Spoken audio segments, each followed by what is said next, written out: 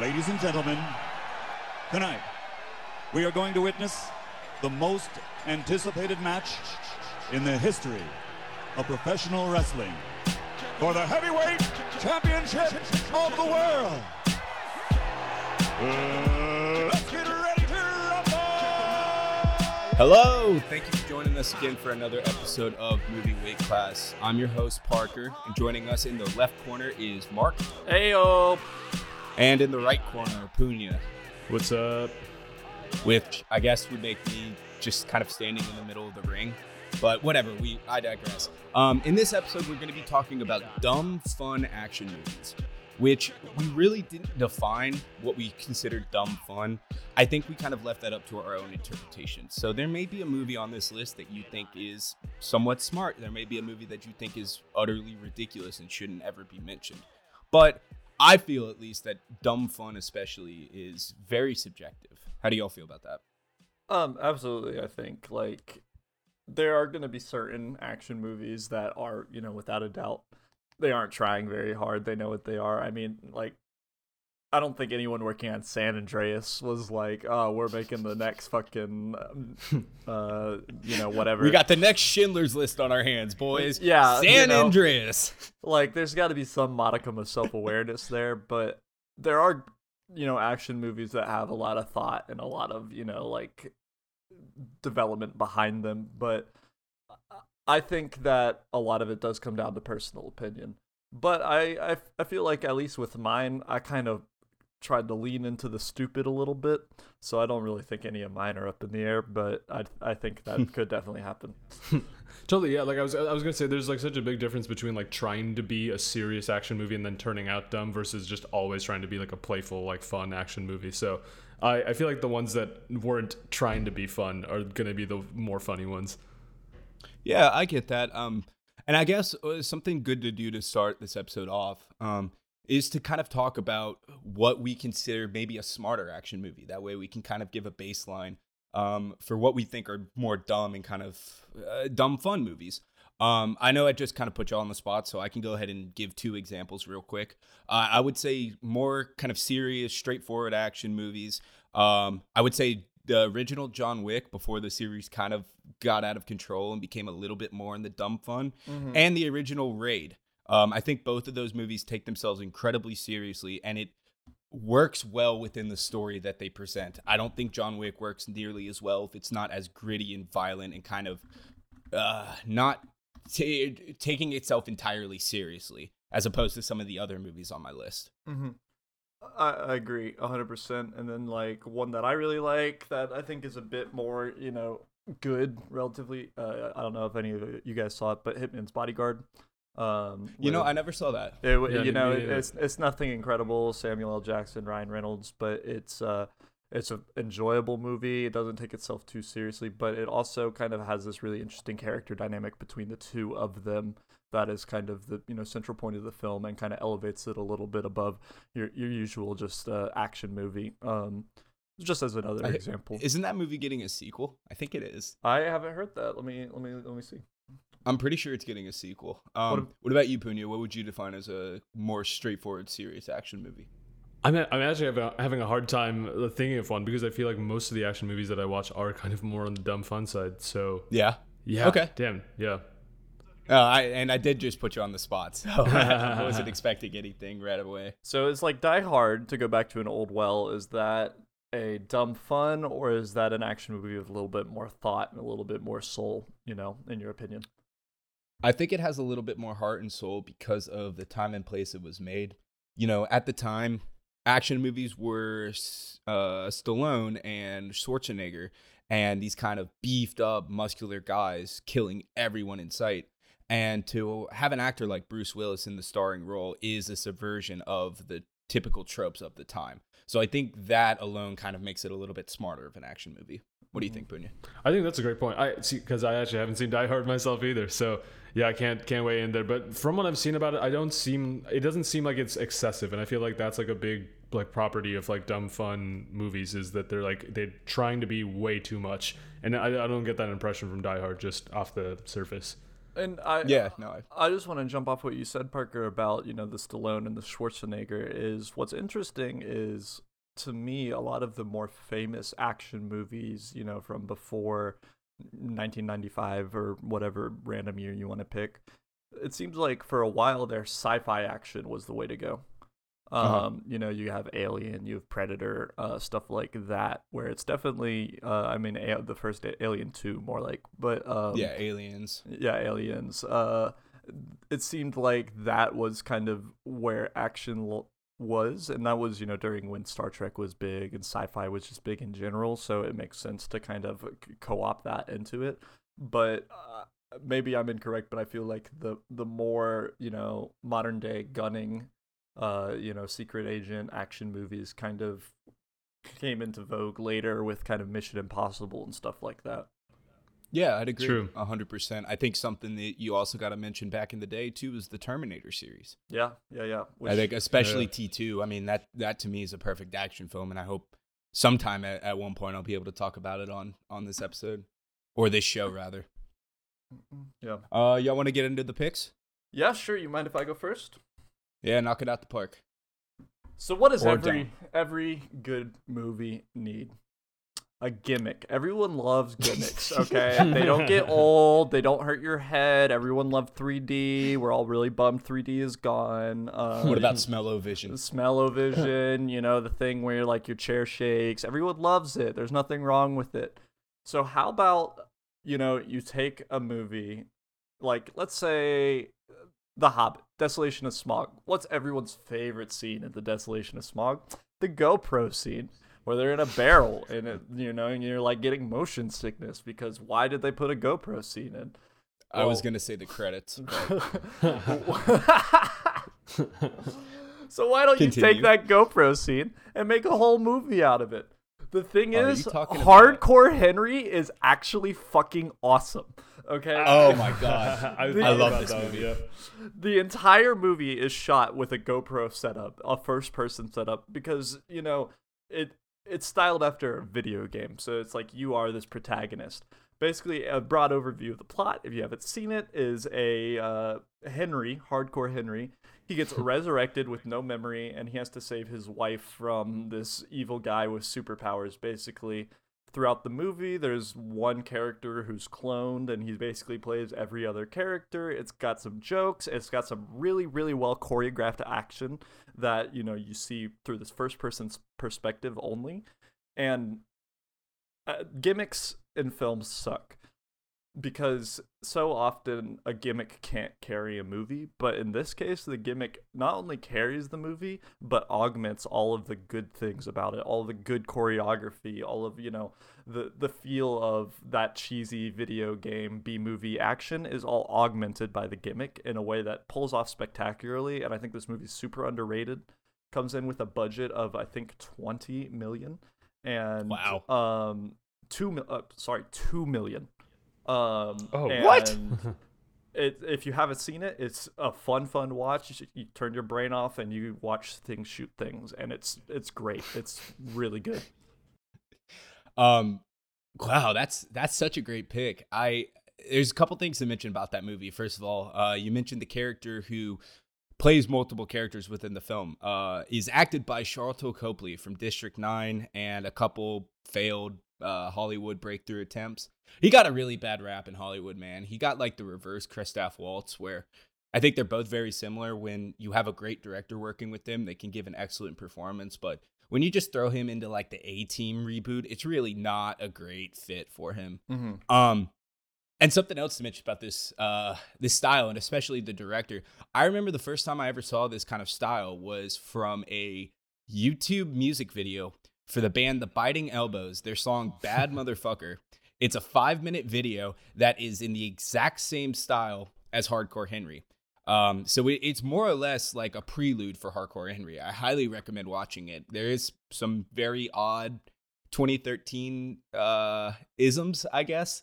And you'll know what I'm talking about if you watch the video, but that's such a great pick. It really does kind of walk the line between being overly nauseous and just a really fun ride. Yeah. See, I never actually checked it out because I couldn't tell if that movie was pure gimmick and if it had any kind of plot to go along with it. But you feel like it does have like enough to kind of make it an interesting movie and not just like a visual like, oh, this is so cool. Well, in the same way that you play, Call of Duty Modern Warfare 2, you're like, this campaign is fun, but this is not incredible writing. But it doesn't matter because the ride is so good. What are you talking about? No Russian? That's just mwah. Like this movie is not about the plot. This movie is about the choreography. This movie is about the cinematography. And the plot is there, and it doesn't hurt, but that's not the focus, and that's not why you watch the movie. Okay. And that's why it's perfect for a fun, dumb action movie. No, I couldn't agree more. The sequence that, I think if I remember correctly, it happens on a bus is absolutely exhilarating. Yeah. That's such a good moment. Damn, that's a great pick.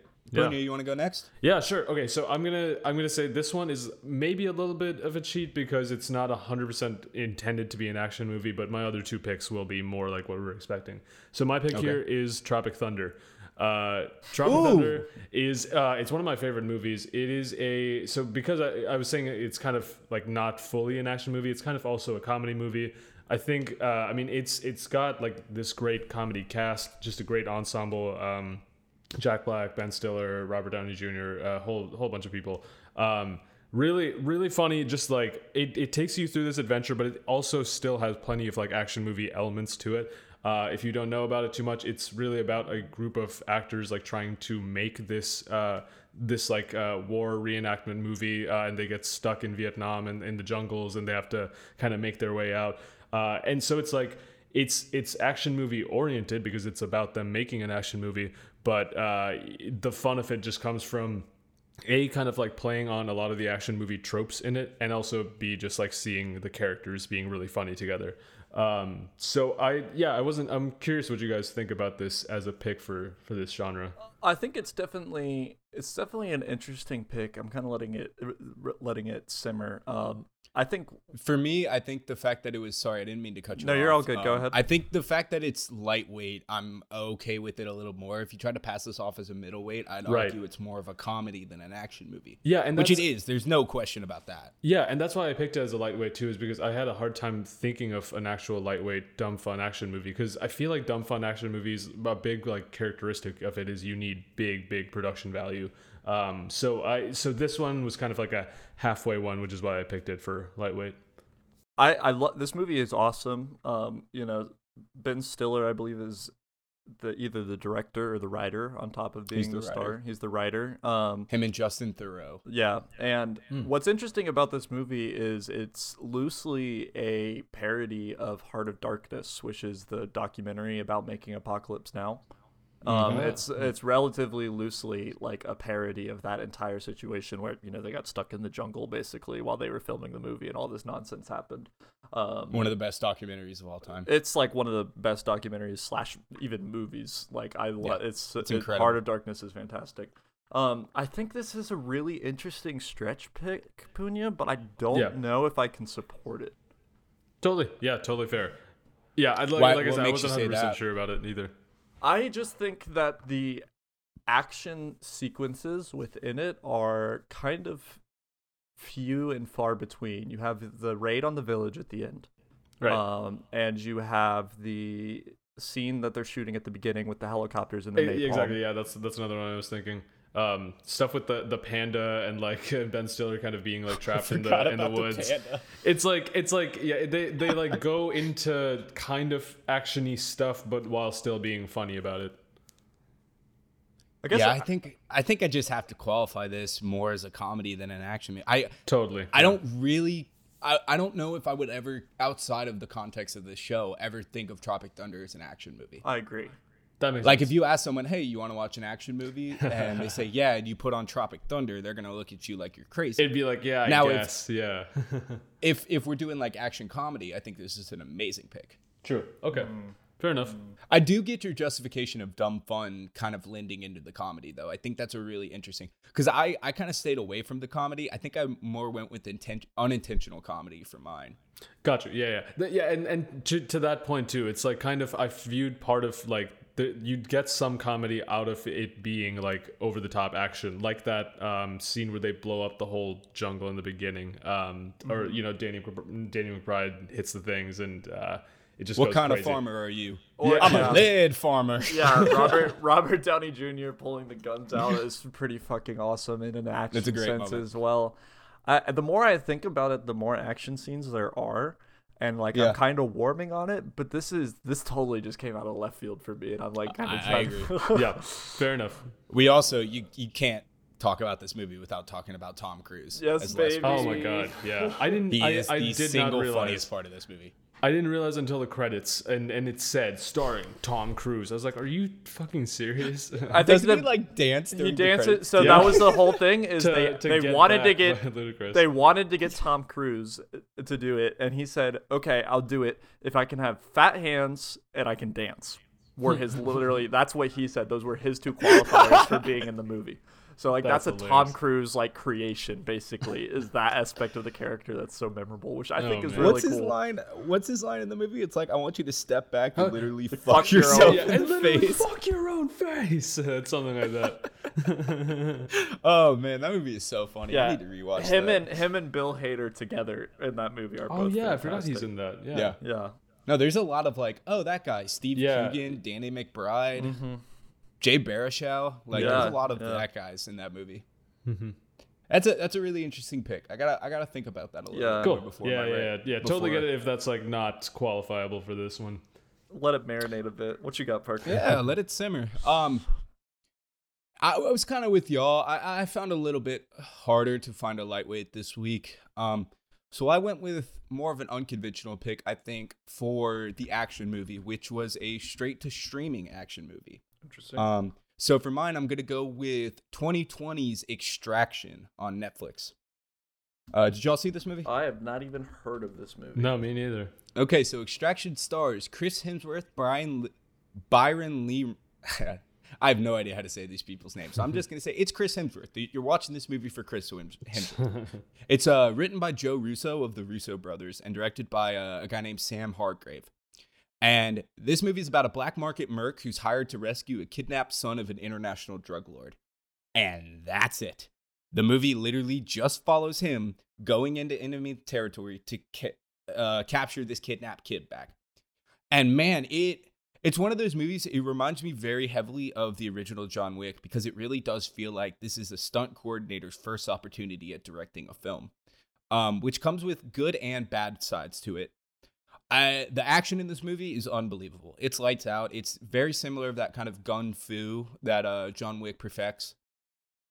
What's really interesting about this movie especially is halfway through, it has an amazing oneer that I think is a good like 8 or 9 minutes. Is that the car chase where they're It's on the car chase. I've seen the behind the scenes actually. Yeah, they strap yeah. the director to the front of the car. And there's a scene where they crash the car that he is on into another car. And he like flips his legs up, but somehow doesn't get his legs in the shot.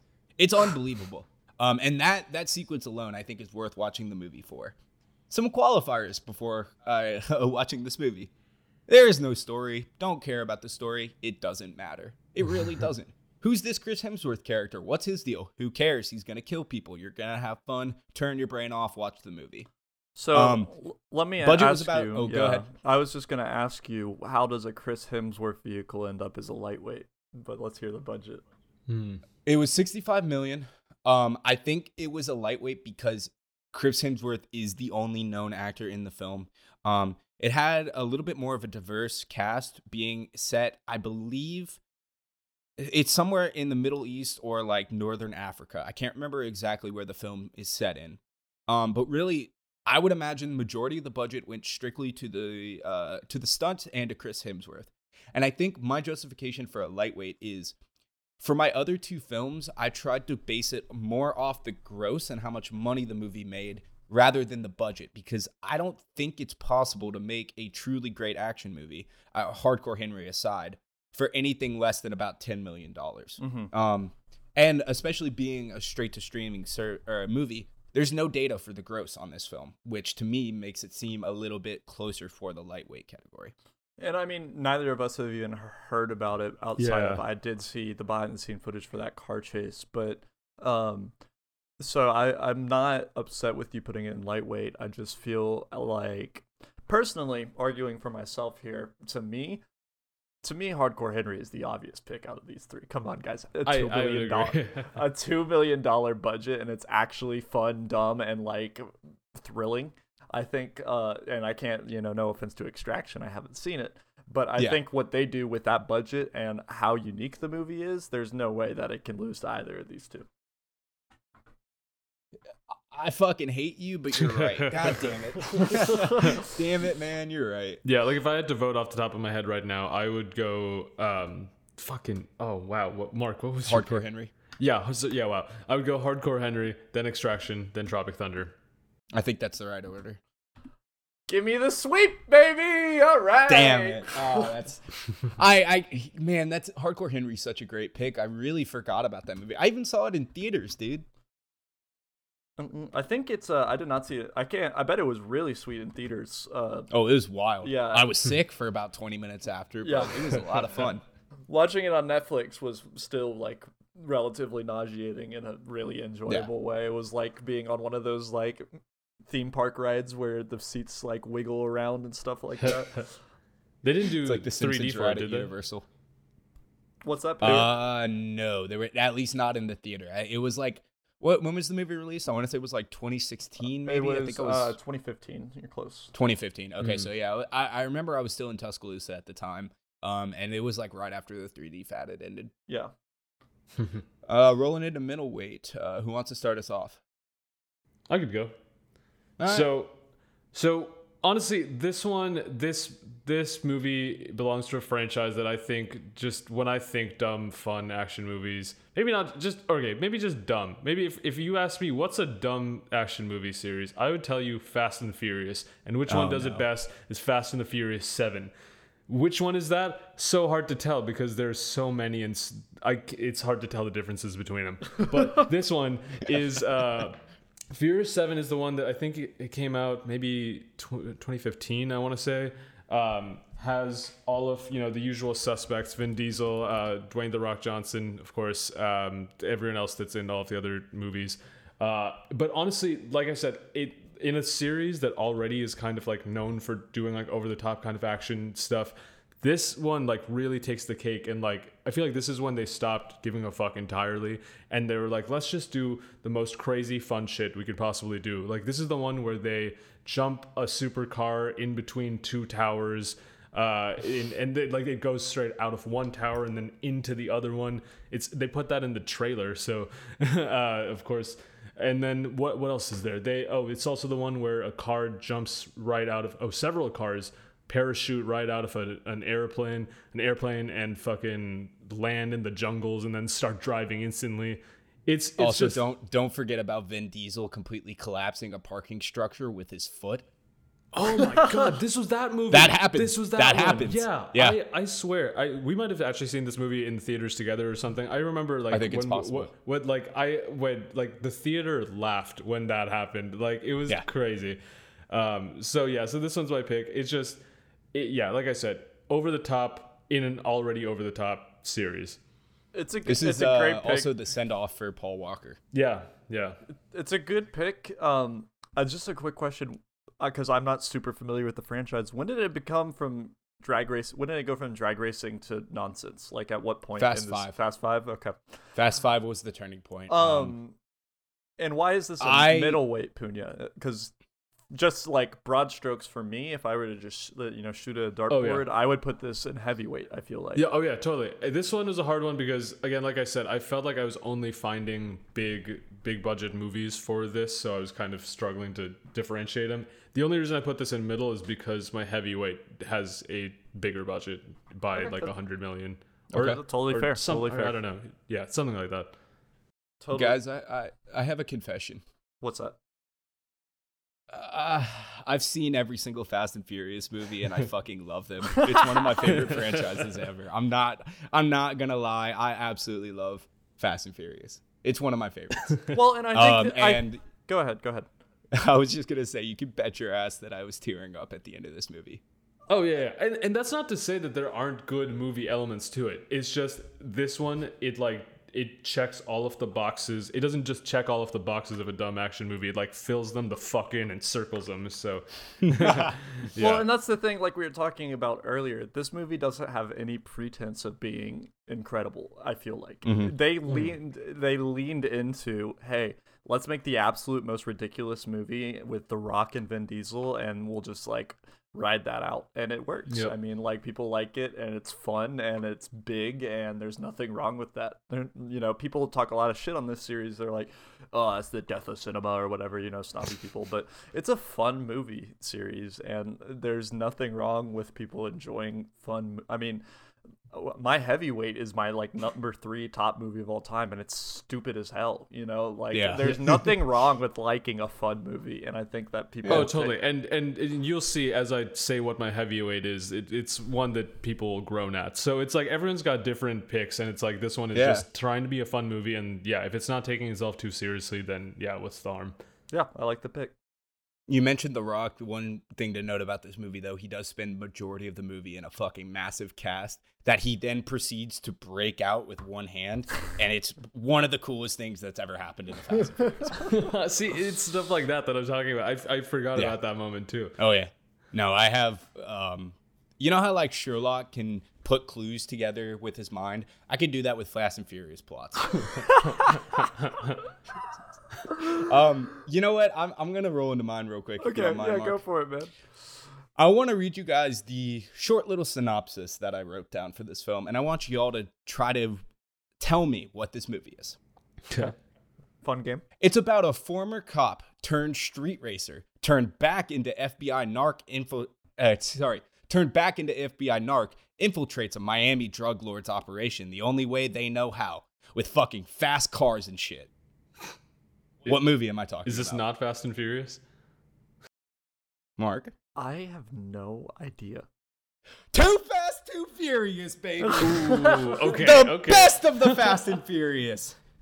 Okay. This is a hill I will die on. This is the dumbest and most fun of the Fast and Furious franchise. This was before they knew what they were going to do with this series. After Fast 5, it becomes a completely different series where the street racing is not an element at all. They become superheroes by the time Fast 5 hits, and they're fucking dragging a massive ass safe down the middle of a Brazilian road. Like, that is not what Too Fast, Too Furious is. Too Fast, Too Furious is Paul Walker, Tyrese Gibson, and Eva Mendes driving around Miami, hitting nos and shit, and breaking up a drug lord's operation. It is incredible. There is nothing wrong with this movie ever. And the best part about this movie. So here's my favorite part about this. A little bit of context. It was directed by John Singleton, written by Michael Brandt and Derek Haas. Released in 2003 for a $76 million budget, it grossed about $127 million. So not really a huge success necessarily. The best part about this movie and what I love is they introduce who becomes a recurrent character in the series, which is Ludacris. I believe his character's name is Chris something. Tej is his name, aka Chris. So what is fascinating about this movie is he plays a character who's a street racer in Miami.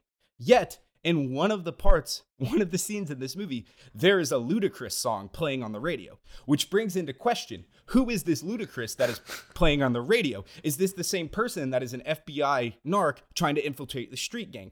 Which also brings into question, if it's not the same person and it's different people, does that mean the new Ludacris has the exact same voice and style as the Ludacris in the movie? Is this like a Hannah Montana situation? What's going on here? There's a lot of layers to peel back with this whole Ludacris paradox. Parker, asking the questions that no one knew they needed to ask. I hate Parker so much. I'm telling you, man, Too Fast, Too Furious. This movie is stupid. It is really, really fun. And you can't help but smile when you watch the cars go underneath an 18-wheeler. Like, it's before the movies got so ridiculous that they felt like they were a Marvel knockoff, when they still felt like the Fast and the Furious. Before it becomes Furious, before it becomes Fate with an 8 instead of the rest of Fate.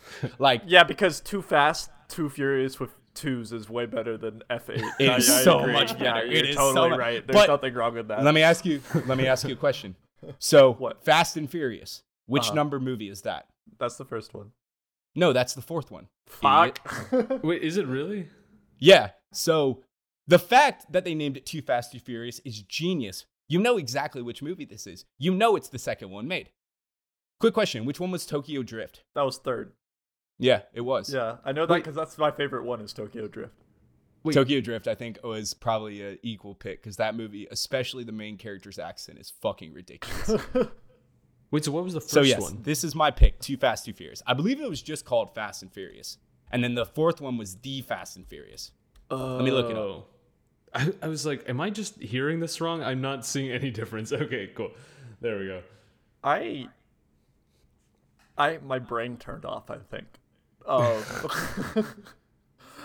I don't really know how to compare, because obviously between your twos, they're the same series. One is leaning really hard into the ultra ridiculous, and one is there a little more accidentally. And I don't know which one is better for which reason. Yeah, I was gonna ask Parker. Would you put this one above Fast 7 or what Fast and Furious 7 because it's like not trying to be over the top but still being like a really fun action movie? It is a good, bad movie. That's just all it is. It is a bad movie. There's no question about that. The early Fast and Furiouses are not great, but they are so much fucking fun. And because they're not great and they're treating it like it is the most serious thing ever, it really lends to this kind of dramatic irony for the watcher, which just makes it so much more fun to watch. Okay. And for clarification, the original Fast and Furious, released in 2001, was called The Fast and Furious. The 2009 Fast and Furious is just called Fast and Furious, aka Fast and Furious 4. So the fact that they named it Too Fast, Too Furious is to the movie's benefit, not detriment. Yeah. So, And it's incredible. what is the next one going to be called? F9. Sure, why not? Yeah, Yep. might as Yep, well. why not? Just F9. I hope that for the 10th one, they just call it 10. They're like, it's just 10. When are they going to space? I believe that either the next one or the one after. Vin Diesel did say something about them going to space. Oh my god. Hang on, let me look this up. I just want them all to get DeLoreans and we get Fast and Furious back in like the Wild West, and they're all on like horses, but the horses are like have racing stripes and stuff like that. I think there's unlimited directions for them to go with the series, I think.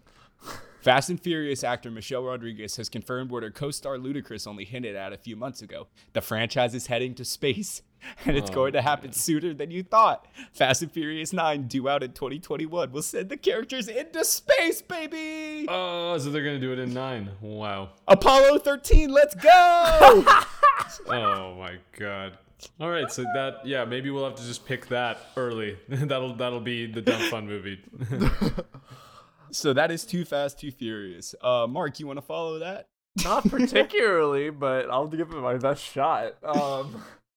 So, Taken came out, and people love Taken. You take Liam Neeson, he's not necessarily an action star, and it's him and tracking down, killing bad guys.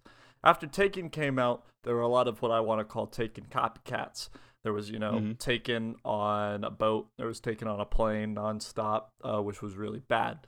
I want to focus on nonstop for a second. It's Taken on a plane. Original concept, right? No, it's not. Because back in the 90s, there was a lot of cultural touchstones that were introduced. Grunge, Polly Pocket, Pokemon, this kind of stuff. The best cultural touchstone from the 90s was Nick Cage as an action star for some fucking reason. And the best movie of those is either one, Face Off, which I consider doing, but I think is not as dumb as fucking Con Air, baby. All right? Yeah. We got Nick Cage as an action star on a plane fighting convicts that take over the plane. That's the whole plot. That's the whole thing. Okay? And it's ridiculous. Nick Cage should not carry an action movie, but it works for some reason because it's one of like a Nick Cage, he has the off on thing, and he's on in this movie. He's fully into it, and he's working for that paycheck. And it stars it's Nick Cage, John Malkovich, and Joan Cusack. And it's just John Cusack. Sorry, Joan Cusack. It's just fucking ridiculous, man.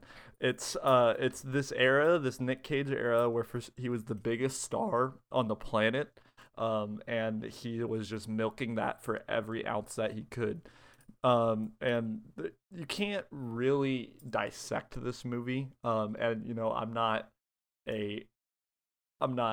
as into this as you are into Fast and Furious, but I think that just the fact that everyone has heard of this movie, everyone knows of long hair, gorgeous, wife beater wearing Nicolas Cage fighting bad guys. Incredible.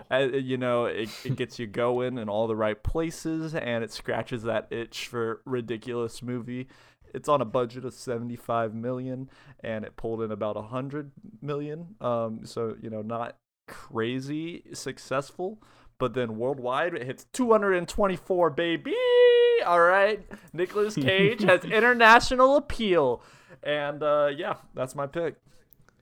Honestly, so you were saying that it's like a movie that like people like identify Nicolas Cage from. I honestly had never heard of it, and I looked up like pictures of it, and oh my god, just this poster. I can see why you picked it for a dumb fun movie. I can't even take this poster seriously. It's just the best part. One of the best posters. The best part about the poster is that their names are not above the right person. Oh my god, no! I was just super bothered by that. Right? Like they have different ones where they move them around, but none of them are right. None of them are right. But also, like every single picture that I see of Nick Cage in this is like absolutely this guy is milking it. Like he is like he looks so out of place. At least it's just crazy for me to imagine him in this kind of role now, having seen him only in like later movies. So yeah, and it's got like an ensemble cast of stuff like you know, obviously there's the big ones, but then there's Dave Chappelle is hanging out, and you know, Steve Buscemi and Danny Trejo like are just kind of around and in the movie, and they have like little scenes and then they die or whatever. Just this movie is basically someone taking stars and plot devices out of a bucket and throwing it at a wall and then arranging that into a script, and it's ridiculous and fun, you know. John Malkovich as Cyrus the Virus is one of the best just overacting performances he's ever given, but he's so much fun to watch. Like you buy it the whole time. I also think one of my favorite parts of this movie is Ving Rhames as Diamond Dog. Yeah. Oh man, he's so good. I love Ving Rhames. Whenever he pops up in anything, I'm just like, ooh, nice to see you again, Vin. Vinny boy. Man, this movie's so good. Put the Bunny Down might be one of the stupidest like one-liners in movie history, but it also works within the context of the film. I would say my only knock against this movie really is, like you said, with them kind of pulling the script out of a bucket. It's like someone went to a pitch meeting and goes, all right, guys, Die Hard on a plane with criminals. And then everyone gets up and starts applauding. Nick Cage walks through the door. He already has the haircut for some reason. Yeah, it's just, this movie shouldn't exist. And I love the fact that it does. Yeah, absolutely. And I'm sitting here and I'm glad I picked this movie. I wish I had picked Snakes on a Plane. Oh my god, I forgot about Snakes on a Plane. Oh my god, wow. Because they're trying to be serious with that movie, aren't they? Oh yeah. Yes. Yeah. Wow. Oh my yeah. god, I forgot about that. Holy shit, that would have been a much better pick. Oh my god, I'm mad at myself now. Okay, you guys want to vote? Yeah. I can. I'll kick us off. I'm gonna go with Too Fast, then Con Air, then Furious 7, Fast 7, whatever the hell it is. Only because I think the fact that we have two Fast and Furious movies and two that are so wildly different apart from each other, I'm going with the one that I enjoy more, which is the older style than the newer style. And then Con Air, man, it's incredible. I think it's just so much fun, and I would almost argue that this movie's smarter than it's presenting. But I think that's an argument for a different episode. Yeah, I'd have to give these movies the same ranking. I would go Too Fast first, then Con Air, then Fast 7. Only because, like you said, it's like with the two Fast and Furious movies, Too Fast is the one that is the better movie. It's like not trying too hard. It's like not way too much. Yeah, so I'll give it that. And then Con Air, I haven't even seen it, but just from what you're describing and what I'm seeing, I can see why it's like The a perfect poster fit for this. alone. Exactly. The poster alone deserves second place. Yeah. I am upset because I don't particularly care about the Fast and Furious franchise, but I have to give it to Parker for that passionate plea he gave to Too Fast. That was I need to win one. I'm giving Parker the sweep on Too Fast, even though I think Con Air is a better fit because that came from the heart, man. That was from deep inside. So I'm gonna give it the same ranking. Nice. We are all in agreement so far this episode. Sweet. Love to hear that. Go Cool. for Who wants to kick off heavyweight? I can start. Yeah, go ahead, Mark. You kind of teased it last episode that this is one of your favorites, right? It is without a doubt one of my favorites. Since the dawn of time, what if humans liked? What gets us going? Sex? Webster's dictionary. We like sex, and we like seeing stuff beat up other stuff. The Roman gladiators, okay? You know, we got boxing, and we got Pacific fucking Rim. We got giant robots punching aliens, slicing them in half. We got some ridiculous sci-fi. We got no plot, basically. We got just... I'm going to back up for a second. What makes this movie good is it's not a good plot. It's not, necessarily a good script. But Guillermo del Toro is the director, and one thing he does better than anyone is monster design and grounding stuff. So yeah, this isn't a movie about a lady, banging a fish. This isn't a movie. It's not a foreign language film like Pan's Labyrinth. But what it has is all of the monsters look unique and interesting. And what really sets this movie apart for me is the scale. You feel like these are giant robots. You feel like these are giant monsters, and the weight when they fight, they have weight as they move, and it feels good when they're fighting. The destruction feels, realistic. And at one point, he smacks a monster with a fucking skyscraper, and like all this shit. You have Benicio del Toro in an excellent guest spot. And what's great about this movie is actually there's a sequel to it, Pacific Rim Uprising. And you watch Pacific Rim Uprising, and everything wrong with that movie, the robots have no weight. They're jumping everywhere. It feels more like an anime. They're all over the place. Whereas this one, I don't want to say it's grounded in reality, because it's absolutely not. But it feels semi-realistic in the action and the destruction. And it really, I don't want to say it puts you in there, but it feels right, and there's nothing better than a good popcorn flick, man. And this to me is the ultimate popcorn flick, the ultimate action movie, and I just fucking adore this movie.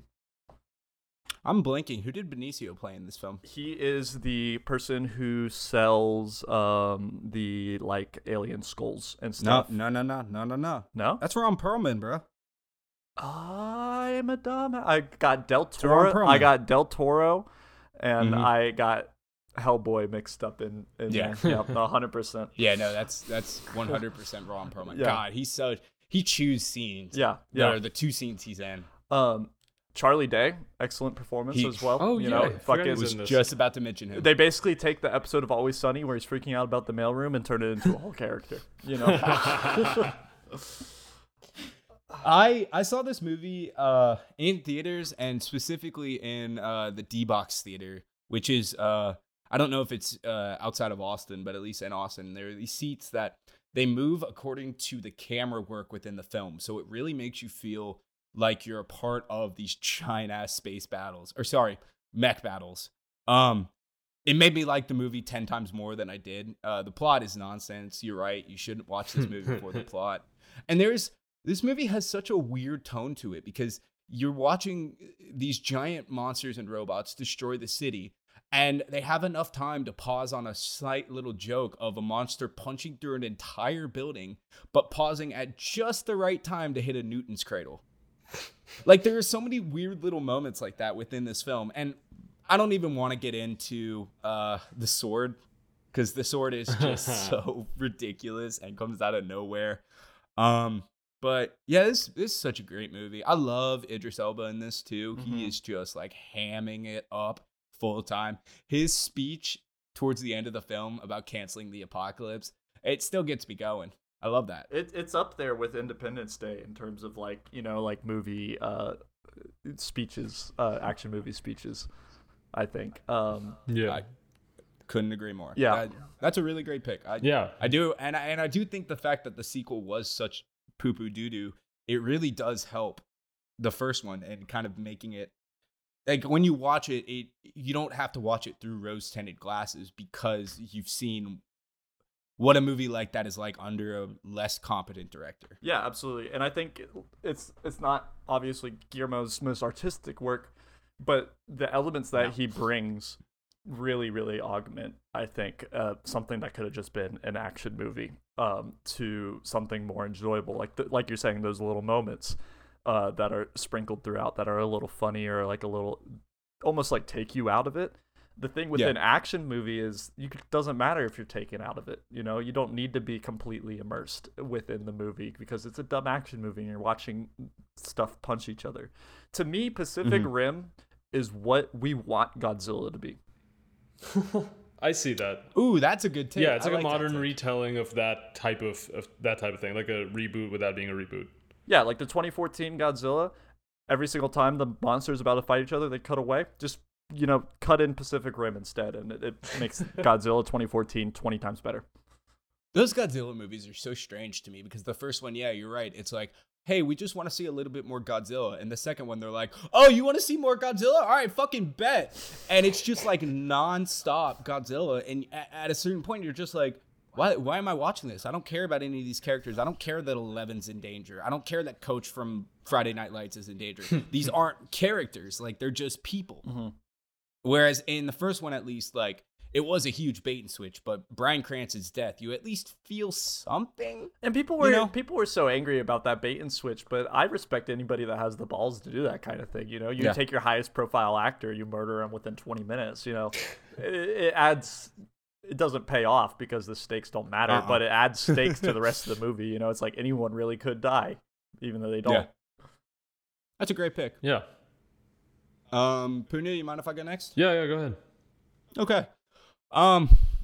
Man, mine might be a little bit controversial here, but when I mention the name Zack Snyder, what comes to mind? Yeah, that's I would exactly also say what that. I'm talking about. I fucking love 300, man. And I think Zack Snyder's style is inherently flawed, but this is a movie that was built perfectly for his style. Mm-hmm. And for those that haven't seen it or aren't really as familiar with Snyder's style, he really loves cutting in between slow motion and speeding up the frames to make everything feel a little bit quicker. And in movies like Batman v Superman and Sucker Punch and Watchmen to a lesser extent, that sort of fighting style and that sort of directing style really just is at odds with the story that he's trying to tell. What works so well about 300 is, who gives a fuck what the story is, dude? You're just trying to watch these Persian army and Xerxes get got. Like, that's all that you care about while watching that film. And it's like, yeah, I mean, Gerard Butler, you're an actor. You're in the movie. Congrats on you. I always forget that Michael Fassbender is in like a very small role in this movie too, before he really broke through.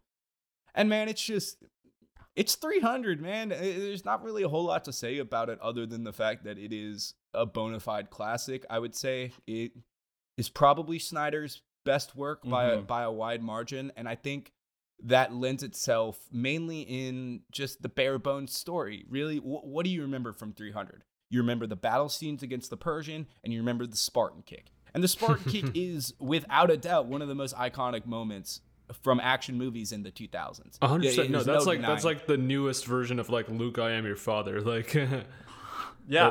I don't know about that one. I'm not saying it's better like or more significant than that, but it's like that type of like thing that resonates and then ends up being like parodied and like carried through other things. Okay, exactly. Yeah, as like a cultural line that everyone knows. So yeah, I get exactly what you're saying, Punya. That's absolutely correct.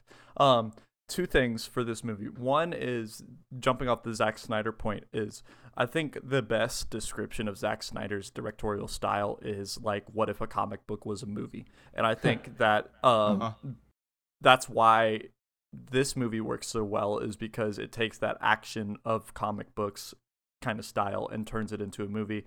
And people saw that, and that's why he got Watchmen, he got Sucker Punch, and he got, the thing is that comic book movies have kind of moved away from being comic books, they're more just broad action movies, and that's why this style doesn't translate so well to his later films, but he nails it in 300. He absolutely 100%. nails it. However, I will never forgive this movie because it gave us Meet the Spartans, which is the biggest pile of dog shit of a movie I've ever seen.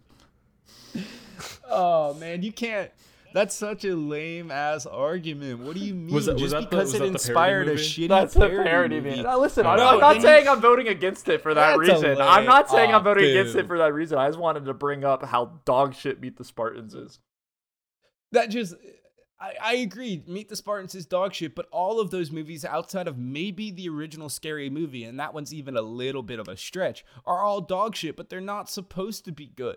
They're supposed to be made for cheap and appeal to a mass audience, which they do. Yeah, and I'm not using that as a knock against 300 at all. It's just Well, it sounds like you're attacking my character, and I feel offended. This is a great pick. I didn't think about it all.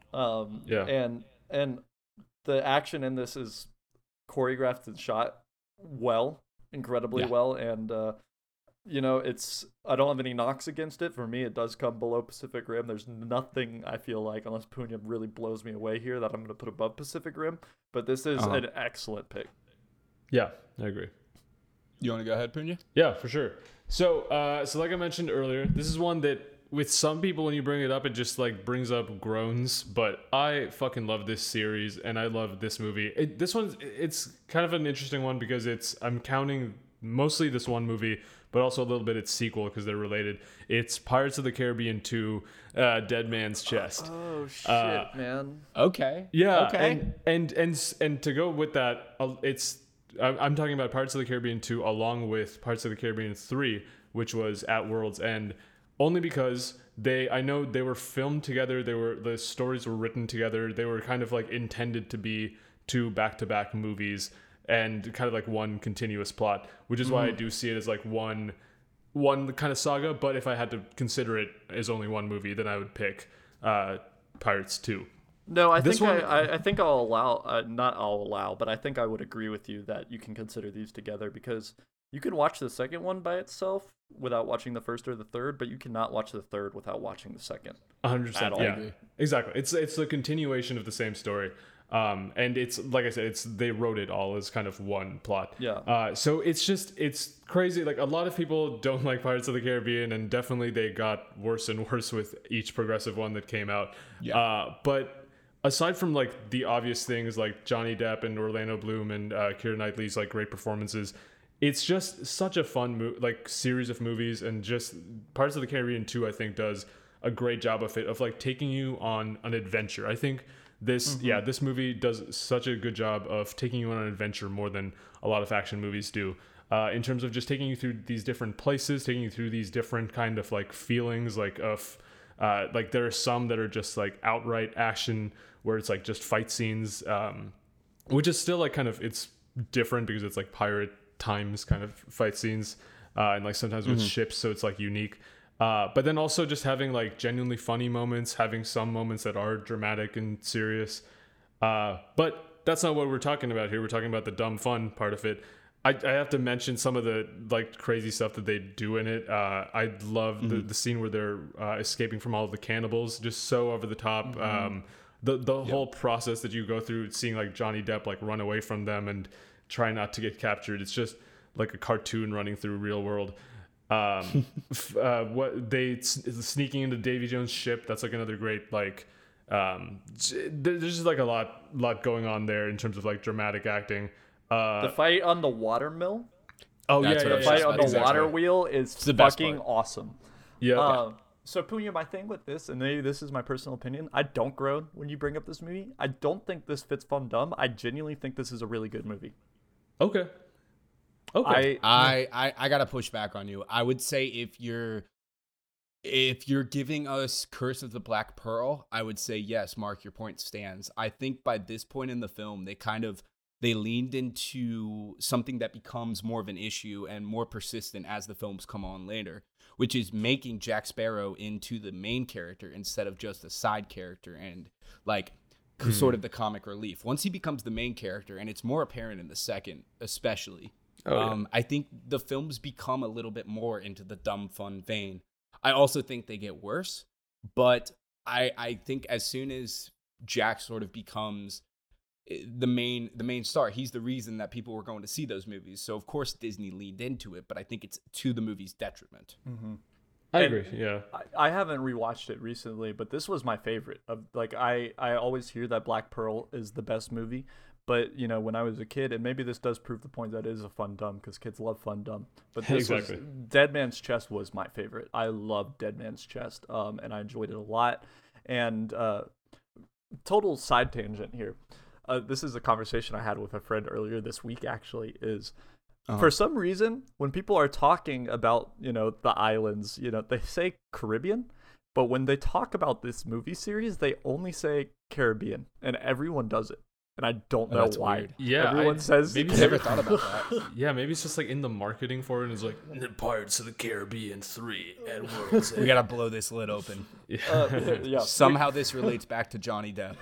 I don't know how, but somehow this does. This is a conspiracy we just waltzed into, boys. I'm torn. I'm really torn because I do love this movie a lot, and I want it to be good. I want it to be good, but I don't know.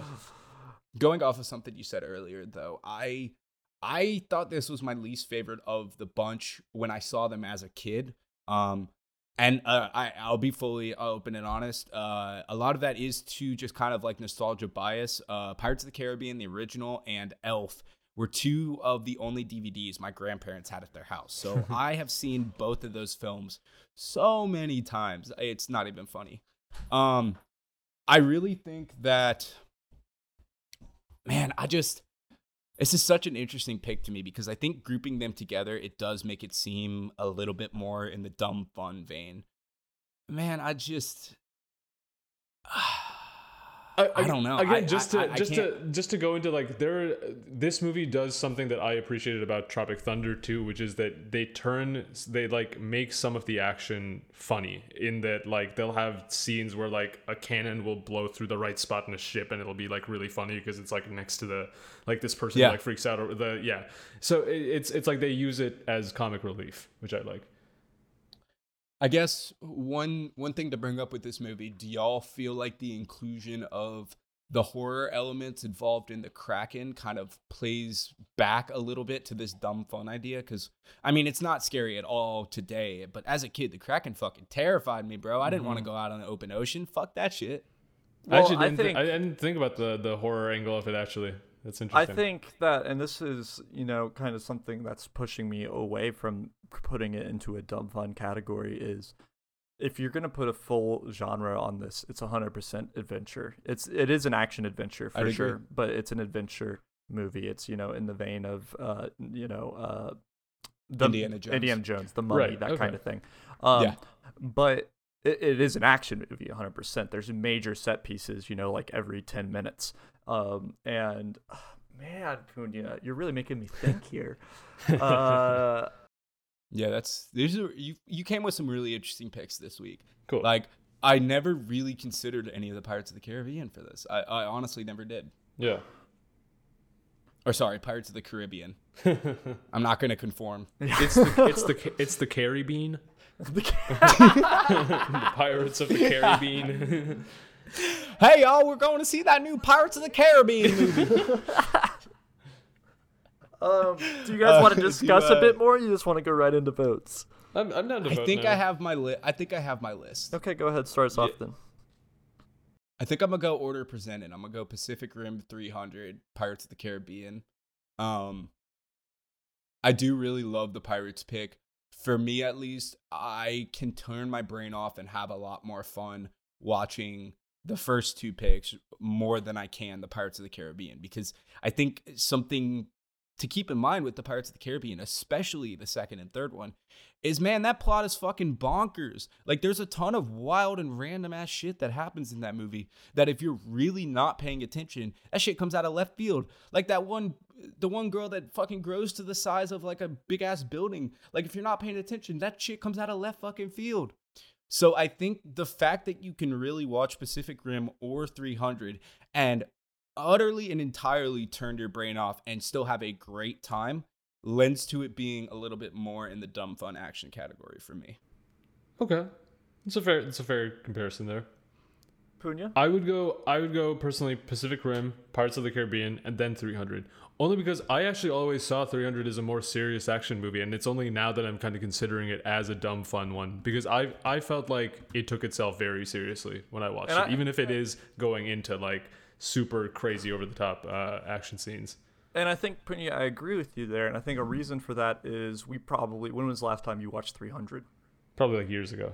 Exactly. We were younger. Yeah. Same for me. And when you're younger, every movie is a serious movie almost. And I think I went through the exact same thought process as you, where when I was, and it's so graphic when you're a kid as well. 300 is that it's like, this is serious when it's really not. It's just kind of gratuitous violence.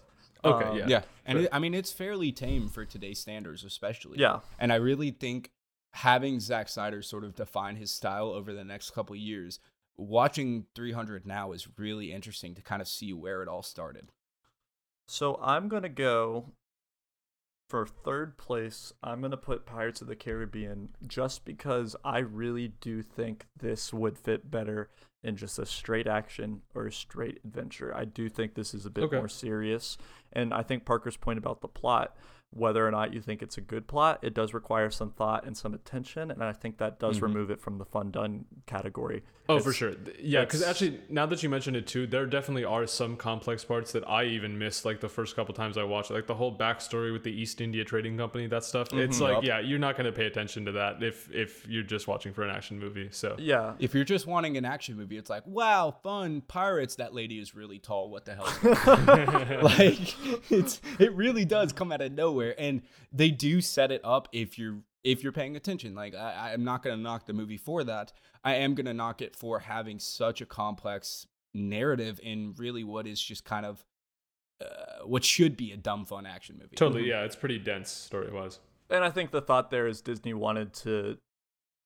I get major, I don't want to say Lord of the Rings vibes, but that's kind of, I feel like, the mythos they were going for there. Yeah, if that makes sense. Yeah. So I'm going to put that third, I'm going to put 300 second, and I'm going to give myself another sweep with Pacific Rim.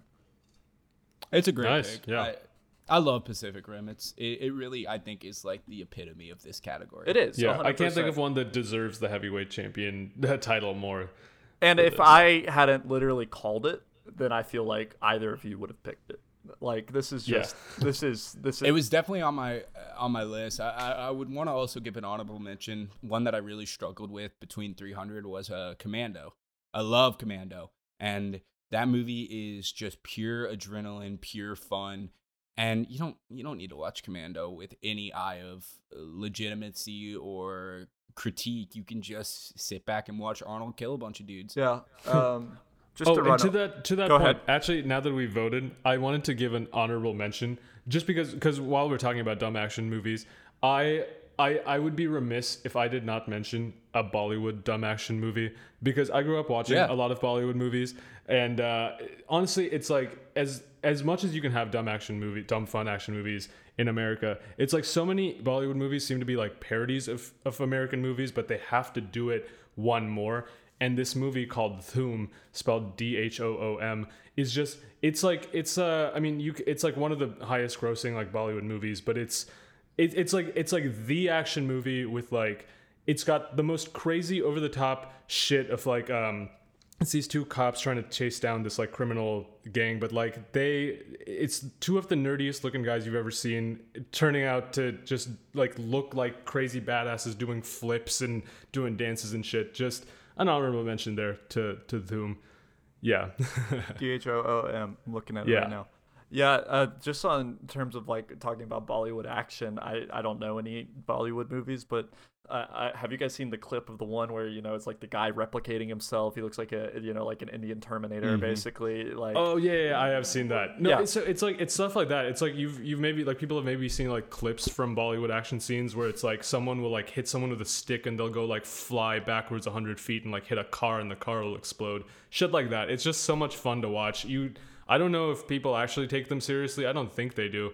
But yeah, just fun to watch. It's like you don't even need to turn the subtitles on. Just watch it with pure action, and it'll still be enjoyable. I love it. The Corridor Crew has a really great VFX breakdown of a couple Bollywood films and just how insane they are. I highly recommend watching. I'm gonna have to check that out. They're so much fun. Just to run down the winners for the week real quick, we got Hardcore Henry as the lightweight, dumb, fun action movie. Go check it out if you haven't seen it. A lot of people haven't. It's a really good ride. We got Too Fast, Too Furious, which is Parker's baby, apparently. Yeah, baby. That's the middleweight, and we got Pacific Rim coming in at the heavyweight. So, Parker, what are we Nice. doing next week? So for next week's episode, we're going to be talking about cult classic films, which I'm really excited for.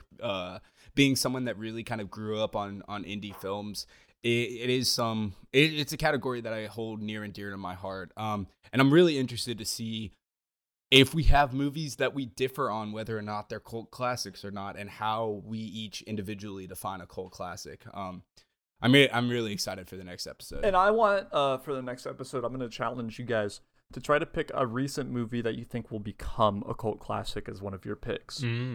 Ooh, I like that. We'll do Yeah. that as a separate segment. Yeah. Do you want to do that like to start the show? Yeah, we can open up with that. Absolutely. I'm gonna say again, go ahead and leave 5 stars, write a review, send at MaerkJ, MaerkJ on Twitter a screenshot of your 5-star review, and I will write you a haiku. Please tell your friends about the episode. We really appreciate it. We're looking really good, honestly, right now. I'm ecstatic with the support that we've gotten, and I appreciate you guys a lot for that. And I hope you have a great week and a week after that, and then we'll see you then.